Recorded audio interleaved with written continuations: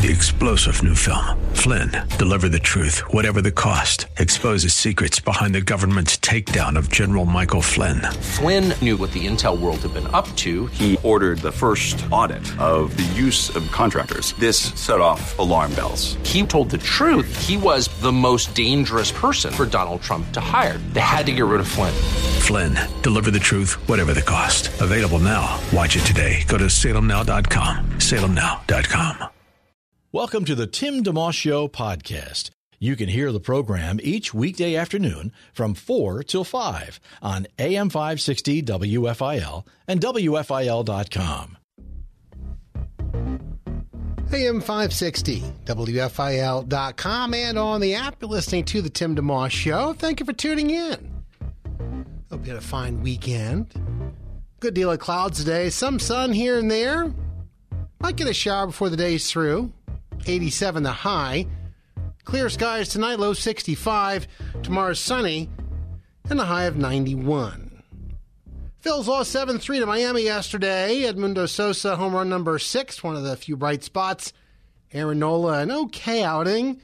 6 innings pitched, 8 hits, 4 earned runs. Didn't walk anybody. Struck out 6, but did give up 3 home runs. Phillies and all of Major League Baseball now on the All-Star break. The game is tomorrow. National and American Leagues going at it at 8 o'clock. Nick Castellanos of the Phils on the team, and Craig Kimbrell, a relief pitcher, added as a replacement as well. Then the Phillies are back home next up, regular season, resuming Friday night. They'll be home against San Diego at 6:05. In tennis, the U.S. men's national team, a 3-2 win over Canada in overtime, penalty kicks, advancing in the Gold Cup. And in Wimbledon, if you're a tennis fan, I am. It's fun to watch some of these players, and it's one of those sports you can play most of your life. Just need one other person to play. And Christopher Eubanks, a 27-year-old American, making his Wimbledon debut, is having a dream ride. He upset fifth-ranked and fellow Greek, and Stefanos Tsitsipas in 5 sets. And so he advances to the quarterfinals, take on Daniil Medvedev. I like Daniil Medvedev. I've seen him being interviewed. He seems like a very classy player. Second-ranked Novak Djokovic advancing to the quarterfinals as well. He's a 23-time Grand Slam champion. And so we'll see. And Carlos Alcaraz is ranked number 1 in the world, is playing as we speak. So that all continues on with Wimbledon. Our program today has a couple of special guests who I will share about in a moment, but just last week, we had a very special guest join us, Dr. Michael Youssef from Leading the Way, which is WFIL's Ministry of the Month for July. Every day this month, we're giving away Leading the Way's Dr. Youssef's book, Hope for This Present Crisis. And in that book, Dr. Youssef provides a concise 7-step plan to help you be a godly influence in the world today, in your home, your community, campus, workplace, wherever you go.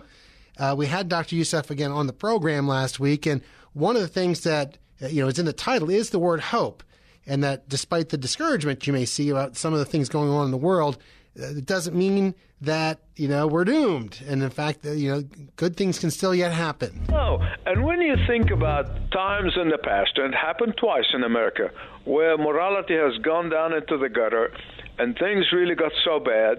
The first one, of course, when God raised Jonathan Edwards, and it became the first Great Awakening. And then in 1857, it was a time. It was so bad. The Depression was worse than the 1920s. And there was run on the banks, and things were really bad. And then Jeremiah Lamphere, a businessman, a layman, and he wasn't a preacher, he just started a prayer meeting, and soon swept across the nation and brought us a second Great Awakening. And so there is hope, unless the Lord returns, which we all, of course, would love to see. But if this is not his time yet, then we need to be praying for an awakening, that God will give us a third Great Awakening, and that he would transform all this craziness and madness that is really taking place to repentance, tears of repentance, which often happens with a Great Awakening, and people will repent of their sins and come to God. That's what we want to see. We don't want to destroy our enemy. We want them to repent and come to the Lord and believe in Him and share with us in the eternal joy of knowing the Savior and be with Him for all of eternity. So that's really the longing of my heart at 75, and I am, as a friend of mine says, pedal to the metal, he said, because I said, let me tell you why. I am now able to see the finishing line. So I'm sprinting. This is a marathon, but I've been taking time. Now it's a sprinting time because whatever years He's got left for me, I want to be absolutely making everything possible, doing everything possible to see that men and women come to Christ and believe in Him so that I can take 1 million souls with me when I go to heaven. That's Dr. Michael Youssef from Leading the Way, which you can catch certainly weeknights at 5:30, a little bit after this program concludes, also 3 a.m. and several times over the weekend. Weekly winners not only get the daily prize of that book, Hope for This Present Crisis, but also pick up a devotional 3-pack. Features I Praise You, O God, Heal Me, O God, and I Long for You, O God. You can enter to win right on our homepage at WFIL.com. Now, we do have also on the homepage a podcast of our conversation with Dr. Youssef. You are welcome to scoop that up at WFIL.com. You can listen right on our homepage or simply subscribe to the Tim DeMoss Show podcast wherever you get your podcasts and have it delivered right to you. So as far as our special guests go today, coming up we have, and they're both very adventurous. It's an adventurous kind of a program.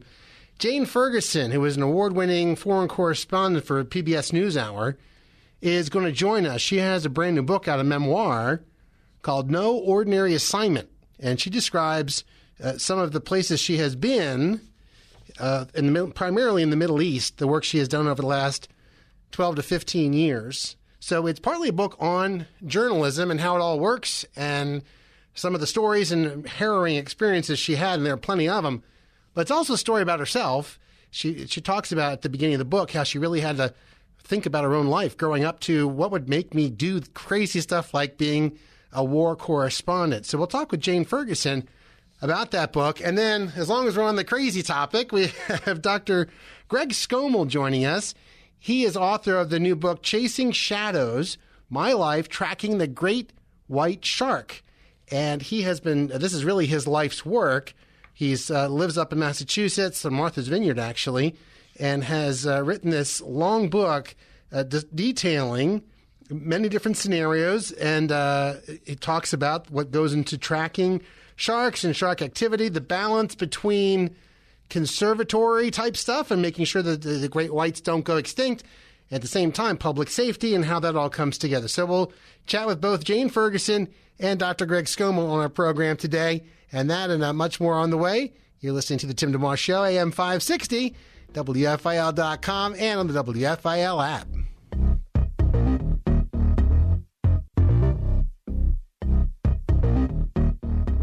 Have a guest you'd like to hear on the Tim DeMoss Show on AM 560 WFIL? Email timmyd@WFIL.com.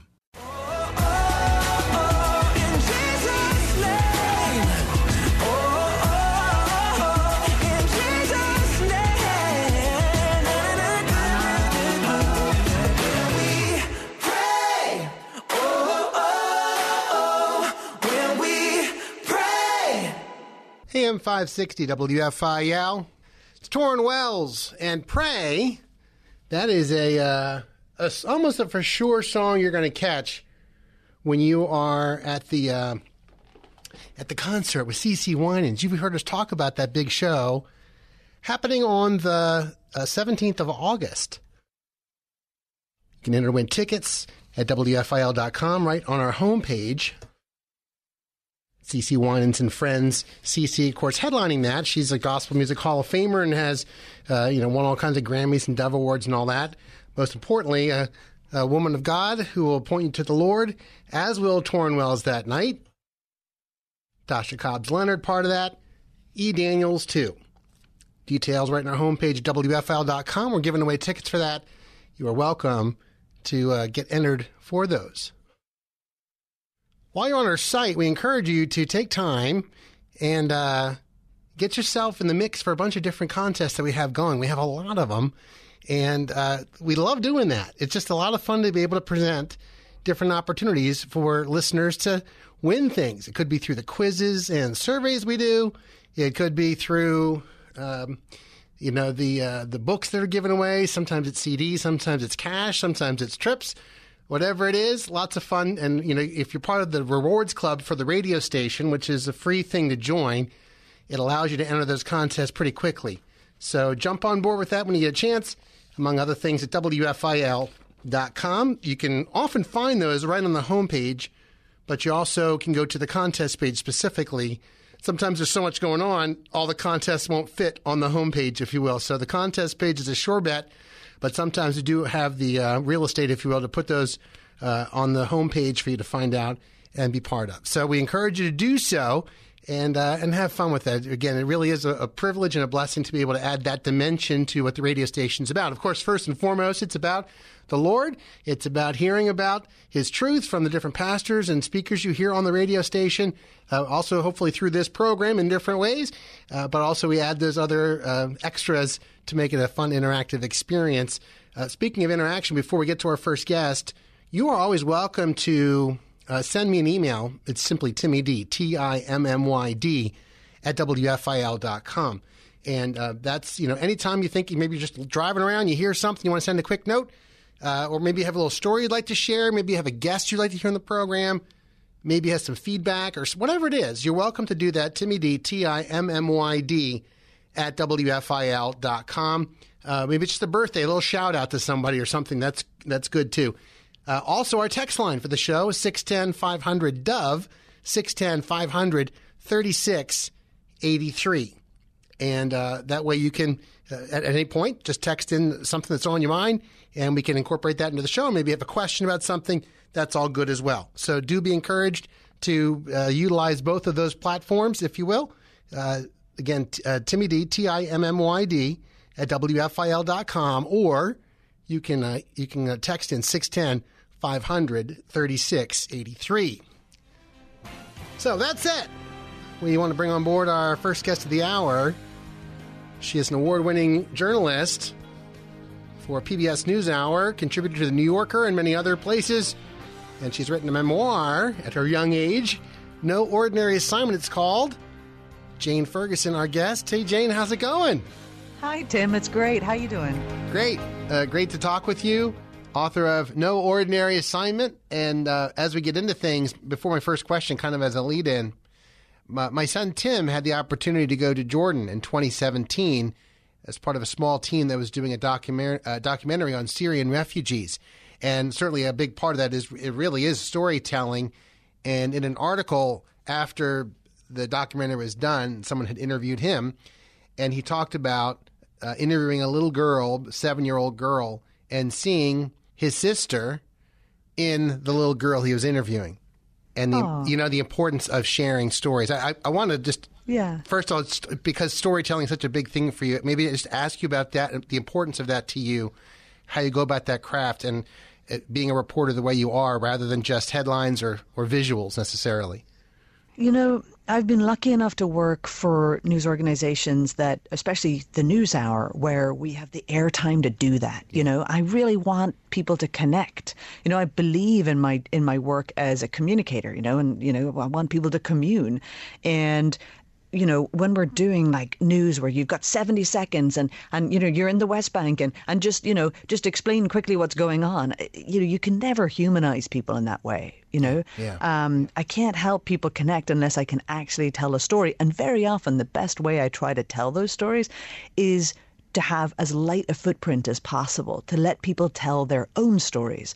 I'm a conduit between the viewer and the people whose stories I'm trying to tell. But the best way is to hand the mic over to people and really help them talk directly to those who are watching. I think I've found over the years, but I've been lucky enough to work for a news organization that'll give me, 7, 8, sometimes 10, 11 minutes of airtime in one show. So I'm able to do that. That's really, really important. Giving people a voice is more than just a slogan. It's a literal way of telling a story. Hand the mic over.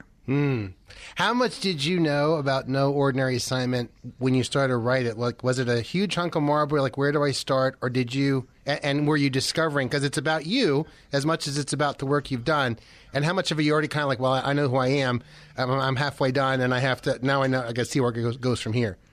I think when I first started thinking about the book a few years ago, I was really thinking about, all these stories that I had and the adventures and the funny stories and what it was like coming up in the industry where, you weren't necessarily embraced. I wanted to tell the funny freelancer side of things. But the more I really wrote and thought about the book over the years, the more I realized that I needed to answer that question, why do I do this kind of work? And the more you dig into answering that question, the more you're trying to understand yourself, and you're connecting the dots backward in a way that's very deep and very, very raw. So that came throughout the writing process, where I decided that what I really wanted to do was write a book about what makes war reporters who we are.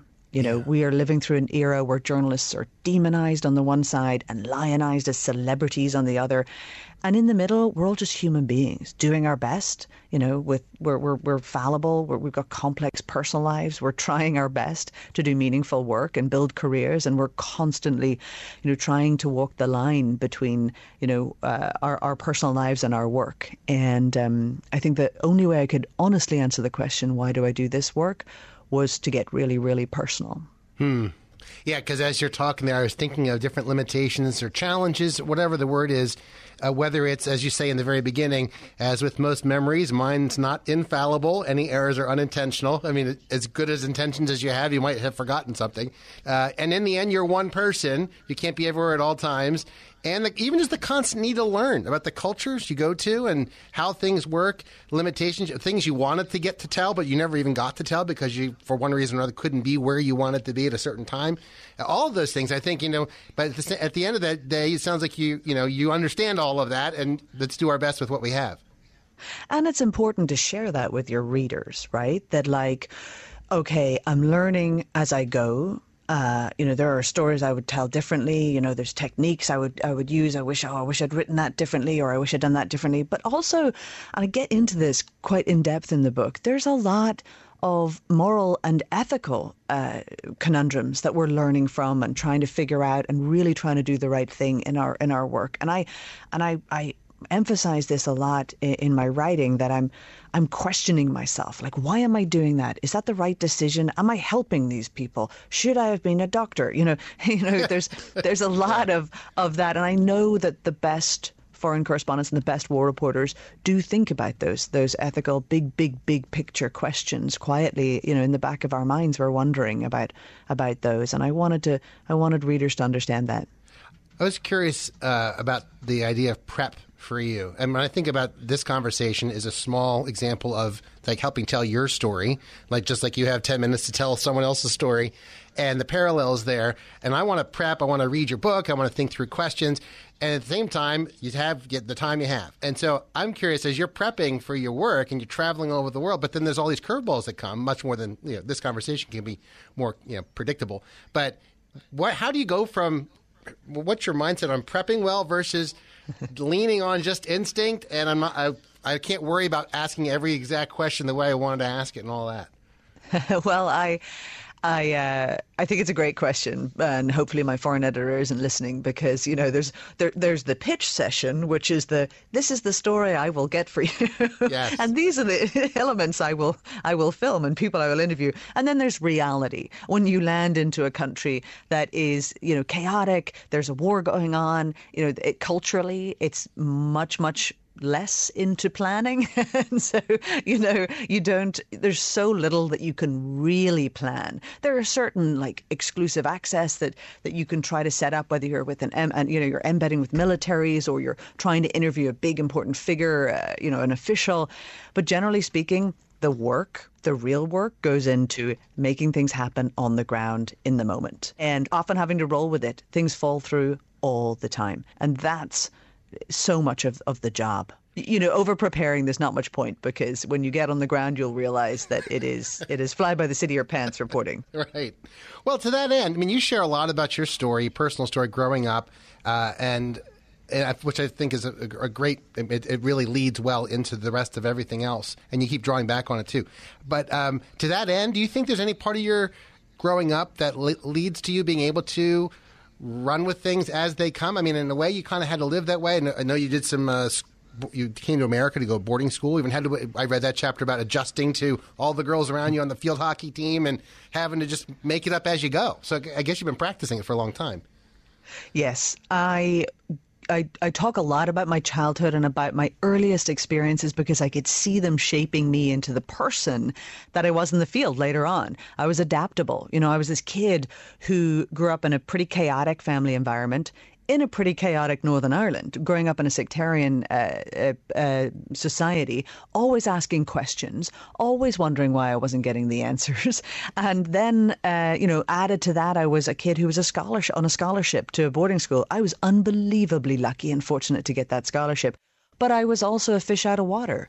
And so I had to learn to be adaptable. I spent a lot of my childhood and a lot of my early years feeling like I didn't really belong or fit in where I was. I was happy to be there, but I didn't quite fit in. So I look back and I could see myself now. I look back at that teenage girl who was learning to adapt, who was growing up on a small farm in Ireland and who's suddenly at one of the most elite boarding schools in America, who's then back in Ireland working in a chicken factory to make money to go to college, who's then in Yemen studying. So my whole young life, I'm learning to adapt, to trust strangers, and to really trust that, life will unfold. I don't need to be in a safe environment to trust myself to move forward and to live a fulfilling life. Last quick question, just any main thought or hope you have for readers of No Ordinary Assignment? I hope people read it and see journalists as human beings and, doing our best. And I hope young people read it. Anyone who's, not necessarily growing up in a place where they feel like they belong or they really feel like they have dreams, but they just don't know how they'll ever really make those a reality. I hope young people read it and feel inspired by my journey, which is unconventional, but in the end, highly rewarding. Thank you so much, Jane Ferguson. Congratulations again on No Ordinary Assignment. God bless you. Have a great rest of your day. Thank you. You too. Bye-bye. Bye. All right. Jane Ferguson, award-winning foreign correspondent for PBS NewsHour, contributor to New Yorker. She went to school in Jersey as a senior. Also, as recently as a couple of years ago, had done some work at Princeton in terms of being a guest lecturer. And she still travels the world, and her work focusing primarily in the Middle East. Her book, I think she's in her late 30s, but already has a memoir. She's packed a lot into the 35 to 40 years she's lived. No Ordinary Assignment is the name of the book. It is very interesting. The first few chapters of that book talk about her growing up in a home where, this is related but not the focus of the book necessarily, there was one point where she said that her mom and dad never said the words "I love you" to her, which made me sad when I read it. I mean, but I know she's not alone in that. She said sometimes her father would speak in the third person and say, your father loves you very much. But she said not once did her dad or mom ever directly say the words "I love you." And she also did not grow up in a very affectionate home. So she would say, she wrote in the book even things like, going to the hairdresser and having her hair worked on, or even going to the optometrist and have her, or the doctor touches your face a little bit when they're examining you or something like that. Even that made her remember, like, man, I really wish I had that growing up. And so a little bit of the feistiness, if you will, or the drive or learning how to have to survive, if you will, that Jane Ferguson had comes from some of the difficulties she had growing up. She had some good moments, and she especially talks in the book about her sisters, bonding with them. But she also had a very difficult time early on. So she weaves that together pretty well in talking about the why behind. If you ever stop to wonder, as someone who is a reporter in a war zone, what in the world would drive a person to do something that dangerous in a lot of ways? And so, anyhow, Jane Ferguson, kind enough to spend time with us. The new book is called No Ordinary Assignment. Now, of course, we still have half our show to go, and what would the rest of the program be unless we had something equally dangerous to talk about? And that has to do with our next guest in a few moments. His name is Dr. Greg Skomal, and he has a book out as well. His is called Chasing Shadows, My Life Tracking the Great White Shark. He's an accomplished marine biologist. He's an underwater explorer. He's a photographer and author as well, and he has lived the last 3 or 4 decades working, studying the great white shark and sharks in general and underwater life in general. He's written lots of scientific research papers, so he knows his stuff. But I've also seen some interviews with him, a very personable guy, and so we're looking forward to chat with him because the book is partly about his work, but it's also, and really how little is known, you know? Think about it. Think about the fact that you've got this massive fish, that's zooming underwater. How do you study something like that? It's not like you could just predict two people going to Starbucks and they have their Monday coffee and this person always comes on Tuesday afternoons with their laptop. This is different. This is very different. Trying to track a shark that can obviously move very quickly, that may only come to the area one time and they may circle around, and then like what draws them in and out and how do you keep track of which one is which and all of that. So we'll talk about some of how he does that, but also kind of the other side of things, because, for most of us, it's fairly simple. If you're in the water and there's a shark, you're kind of not sure what's going to happen. And so you don't want to be in that situation. And it's usually very rare, but you hear about, shark attacks or something like that. And so you want to avoid that ever happening. But there's a lot more to it. In fact, one of the parts of the book he talks about, of course, the film Jaws that came out in the 70s, folks are aware of how when he watched that film, rather than be terrified by it, he was actually drawn to try to want to understand. Well, I wonder that's an amazing creature. That sharks, wow, that's really fascinating. And he wasn't afraid of them. He wanted to jump in the water. The book talks about he wanted to jump in the water, not get out of the water. So we'll talk with him about that. Dr. Greg Skomal coming up in just a few moments. Live and local. It's the Tim DeMoss Show, weekday afternoons 4 till 5 on AM 560 WFIL and at WFIL.com. Our podcast continues. It's 4:37 on the Tim DeMoss Show, WFIL Philadelphia. Thank you for tuning in. Our special guests joining us now, author of the book Chasing Shadows, My Life Tracking the Great White Shark, Dr. Greg Skomal.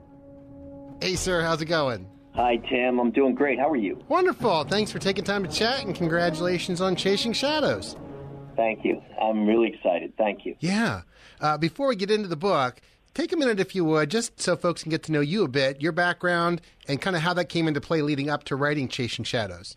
Well, yeah, it's part of my story and part of my quest. I started out, I grew up in a suburb of New York City, Connecticut suburb of New York City, and, I wasn't all that close to water. Long Island Sound was not that far away, but it was not the most pristine place to grow up and explore the ocean back in the 70s. It's changed since then, thankfully. So much of my inspiration to become a marine scientist, marine biologist, came from watching TV shows like The Undersea World of Jacques Cousteau, and it was really the movie Jaws that inspired me, and particularly the character played by Richard Dreyfuss of the name Matt Hooper that inspired me to be a shark scientist. And from that point on, as I went to high school and then to the University of Rhode Island, my quest was to become a marine biologist and hopefully someday study sharks. And dreams do come true, and that's really the story of Chasing Shadows. It's interesting you mentioned that. Chapter 2, I think, is where you talk about when people saw Jaws, they hear the scary words and all the visuals, but you saw something different, just like the Jacques Cousteau specials with the Rod Serling intros, how you actually were intrigued by the animal itself, and that comes all the way through Chasing Shadows as well. Yeah.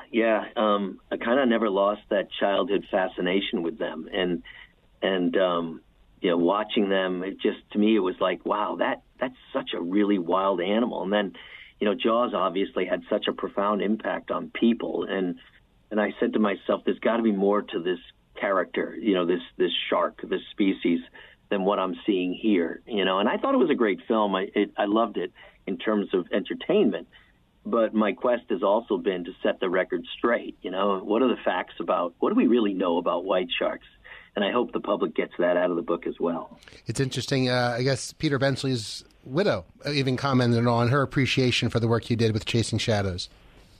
Yeah, Wendy Benchley was kind enough to read the book and provide commentary. I had met her many years ago. I met Peter many years ago, and what Peter did and what Wendy is doing now, it really is phenomenal and fantastic for sharks.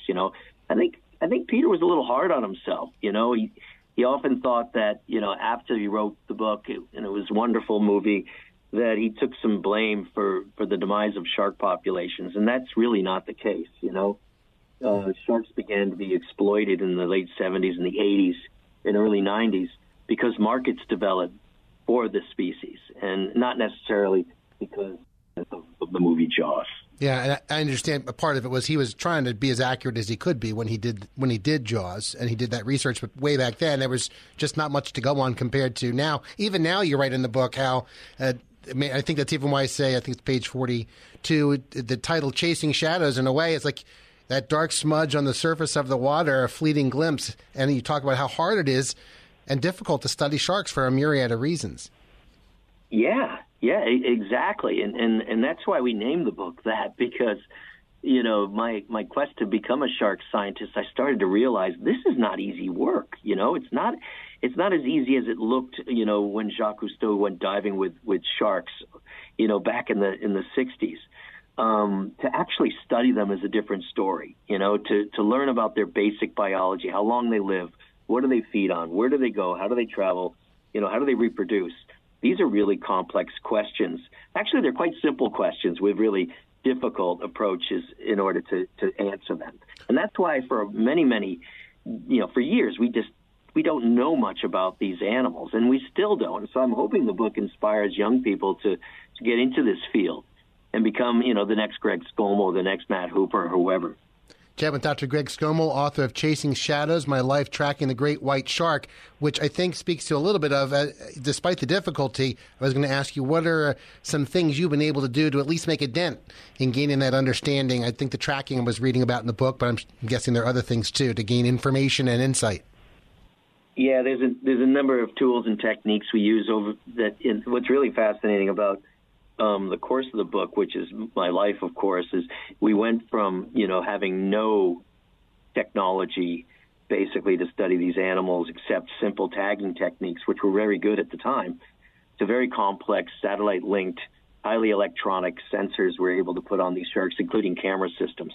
So it really was a fantastic time to be a marine scientist and see these new tools and gadgets come out that have allowed us to reveal how these animals, live from week to week, day to day, hour to hour, even second to second, Yeah. And so the new tools and technology out there have been, phenomenal. Well, it's a big deal because you drive home in the book, you're talking more about the obvious. You're talking about what this, basically telling the shark side of things as well, really. What are they experiencing?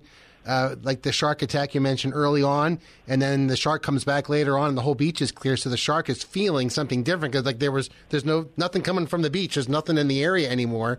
And how does the shark process that? What's going on in their minds as they travel and do what they do? So it's as best we can tell, Tim. Right. They have this incredible array of senses. We walk through them in the book through these vignettes where we're actually in the body of the shark.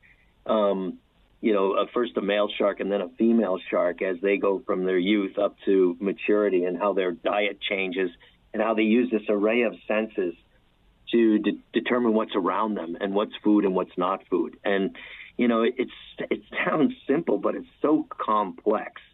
And so we take some liberties. We get in the brain of a white shark, and we think we know what's going on. But the truth is, we're basing it on the best available science, and in many cases, there's holes. In the beginning of Chapter 2, also circling back to that for a second, you begin by telling the story of a young white shark about 5 feet in length swimming north along the coast of New Jersey in early August. And right there, I'm reading on from there, but I'm cycling back to, wait a minute. That could be any number of our listeners at the beach thinking, wait, how many sharks are there? Are there sharks? So I just thought this is a good time to maybe just ask, what stereotypes about great white sharks have you found? What parts are true and which ones are not? Or just one or two of each group. I think a great way to illustrate that is, we can go back to the book Jaws, and Peter did some great, with the best available science at the time, All they did in the movie Jaws and in the book is he just exaggerated some of these common features we know about white sharks, Yes, every now and then they'll bite a boat or bump a boat. They don't sink them.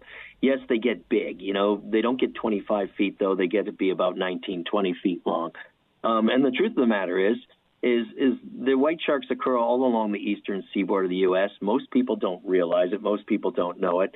Young white sharks, we don't know where they're born, but in their first few years of life, their primary nursery, at least in the Atlantic, is from northern Jersey all the way to Martha's Vineyard. So there's a predominance of really small white sharks, and when they're young, they feed on, small prey like schooling fish that live near the bottom, squid. It's not until they get bigger, somewhere around 9 feet long, that they go through somewhat of a puberty, if you will. They get bigger, they get bulkier, they get more powerful, and they start to augment their diet with bigger prey like seals. They'll scavenge whale carcasses, and so they have a much broader diet. But, these are the kinds of attributes we bring out in the book as we walk through the young stages of a white shark all the way up to mature adults. Is there a best way for folks to keep up with you and your work? Chasing Shadows will keep folks occupied for a while, but just even to kind of continue learning and growing in their knowledge? Yeah, I think the best place to do that is through my partner, and that is the Atlantic White Shark Conservancy, which is a nonprofit. We try to put out everything we're doing through their social media vectors. I do have social media pages. I encourage people to visit them, but I'm not very good at it. So go to the Conservancy Facebook, Twitter accounts, and you'll see, what we're doing from day to day. Like, we're going to try to tag our first white shark of the season tomorrow. So tune in and see if that happens. Wow, that's great. Dr. Greg Skomal, author of Chasing Shadows, My Life Tracking the Great White Shark. Thank you so much for taking time with us. It's a real privilege to talk with you. My pleasure, Tim. Thank you. Take care. Bye-bye. Bye now. All right, Dr. Greg Skomal. Again, the book is called Chasing Shadows, My Life Tracking the Great White Shark. You're listening to the Tim DeMoss Show, AM 560, WFIL.com, and the WFIL app. More to come in just a moment. Thanks for tuning in to the Tim DeMoss Show podcast with AM 560 WFIL and WFIL.com. I don't need nobody that don't need me. I don't want nobody that don't want me now. AM 560 WFIL.com on the app. The Marvelettes, a song that certainly was heard over these airwaves decades ago, part of the Motown era. Too Many Fish in the Sea, of course, that group known for songs like Please Mr. Postman, Don't Mess Around with Bill. And that song immediately jumped to mind in light of our guest just a few moments ago, Dr. Greg Skomal, author of the book Chasing Shadows, My Life Tracking the Great White Shark. Also jumping to mind a couple of scripture passages about these types of things, not sharks, but fish. And I thought we'd end the show with these two passages, both from Luke 5 and John 21. Just want to read these for a moment and then draw a quick parallel. Luke 5 is called, in the Bible, they have the sections labeled, but I'm getting, in the original manuscripts are not called that, but they're broken up for us that way. Luke 5, I used the NIV 1984 version for what it's worth. The calling of the first disciples. One day as Jesus was standing by the lake of Gennesaret with the people crowding around him and listening to the word of God, he saw at the water's edge 2 boats left there by the fishermen who were washing their nets. He got into one of the boats, the one belonging to Simon, and asked him to put out a little bit from shore. Then he sat down and taught the people from the boat. When Jesus had finished speaking, he said to Simon, "Put out into deep water and let down the nets for a catch." Simon answered, "Master, we've worked hard all night and haven't caught anything. But because you say so, I will let down the nets." When they had done so, they caught such a large number of fish that their nets began to break. So they signaled their partners in the other boat to come help them, and they came and filled both boats so full they began to sink. When Simon Peter saw this, he fell at Jesus' knees and said, "Go away from me, Lord, I am a sinful man." For he and all his companions were astonished at the catch of fish they had taken. And so were James and John, the sons of Zebedee, Simon's partners. Then Jesus said to Simon, "Don't be afraid. From now on you will catch men." So they pulled their boats up on shore, left everything, and followed him. That's Luke 5, 1 through 11. Then, John 21, Jesus and the miraculous catch of fish. Afterward, this is after Jesus had risen from the dead, keep in mind. Jesus appeared again to the disciples by the Sea of Tiberias. It happened this way. Simon Peter, Thomas called Didymus, Nathanael from Cana in Galilee, the sons of Zebedee, and two other disciples were together. I'm going out to fish, Simon Peter told them, and they said, we'll go with you. So they went out and got into the boat, but that night they caught nothing. Early in the morning, Jesus stood on the shore, but the disciples did not realize it was Jesus. He called out to them, friends, haven't you any fish? No, they answered. He said, throw your net on the right side of the boat and you'll find some. When they did, they were unable to haul the net in because of the large number of fish. Then the disciple whom Jesus loved said to Peter, it is the Lord. As soon as Simon Peter heard him say, it is the Lord, he wrapped his outer garment around him, for he had taken it off, and jumped into the water. The other disciples followed in the boat, towing the net full of fish, for they were not far from shore, about 100 yards. When they landed, they saw a fire of burning coals there with fish on it and some bread. Jesus said to them, bring some of the fish you have just caught. Simon Peter climbed aboard and dragged the net ashore. It was full of large fish, 153. But even with so many, the net was not torn. Jesus said to them, come and have breakfast. None of the disciples dared ask him, who are you? They knew it was the Lord. Jesus came, took the bread and gave it to them, and did the same with the fish. This was now the third time Jesus appeared to his disciples after he was raised from the dead. That's John 21, 1 through 14. And I remember reading through the Gospels recently and seeing this and thinking, wow, I forgot about the fact he did this a couple of times. You think about it when the disciples are first called, or you might remember the other one, but I forgot. And these are before they followed him and after they had followed him and after he'd already died and been raised. And so it's interesting, the Lord, weaves it all together. The second time around, he tells them to do the same thing. And that was a cue. The disciple whom Jesus loved, usually referred to as John, says, it's the Lord. It's like a sweet way of Jesus saying, hey, guess who I am? I'm here. I'm back. And I'm revealing myself to you once again. Also in Luke 5, I think it's a beautiful thing. And I think Jesus says this to each of us. When Simon said, go away from me, Lord, I'm a sinful man, Jesus said to Simon, don't be afraid. From now on, you will catch men. And I just say that because I think it's in the scriptures a lot, where Jesus says to not just Peter, but to us, do not be afraid. Don't be afraid. He is with us, and he will lead us through all the different things in our lives that we need to do, and he'll be right there with us. Thanks for listening in. Thanks to Jane Ferguson and Dr. Greg Skomal as well for joining our program. We pass the baton now to Alistair Begg, Truth for Life. That's up next. Tim DeMoss Show on WFIL. Have a great night. Thanks for listening to the Tim DeMoss Show podcast. Feel free to tune in to the full show each weekday afternoon from 4 till 5 on AM 560 WFIL and at WFIL.com. 3-star General Michael J. Flynn, head of the Pentagon Intelligence Agency, knew all the government's dirty secrets. He was one of the most respected generals in the military. Flynn knew what the intel world had been up to. He understood its funding. He ordered the first audit of the use of contractors. This set off alarm bells. The explosive new documentary, Flynn, Deliver the Truth, Whatever the Cost, uncovers the facts behind this scandal. Flynn told the truth. He was the most dangerous person for Donald Trump to hire. I find out the worst enemy that I'm going to face in my life is right here in America. They took my assessment and they wanted me to change it. And I was like, I'm not changing it. They had to get rid of Flynn. With in-depth interviews, archival footage, and never-before-seen personal records of the man behind the headlines. I just felt like I was drowning. Flynn, Deliver the Truth, Whatever the Cost. Available now. Watch it today. Go to salemnow.com. salemnow.com.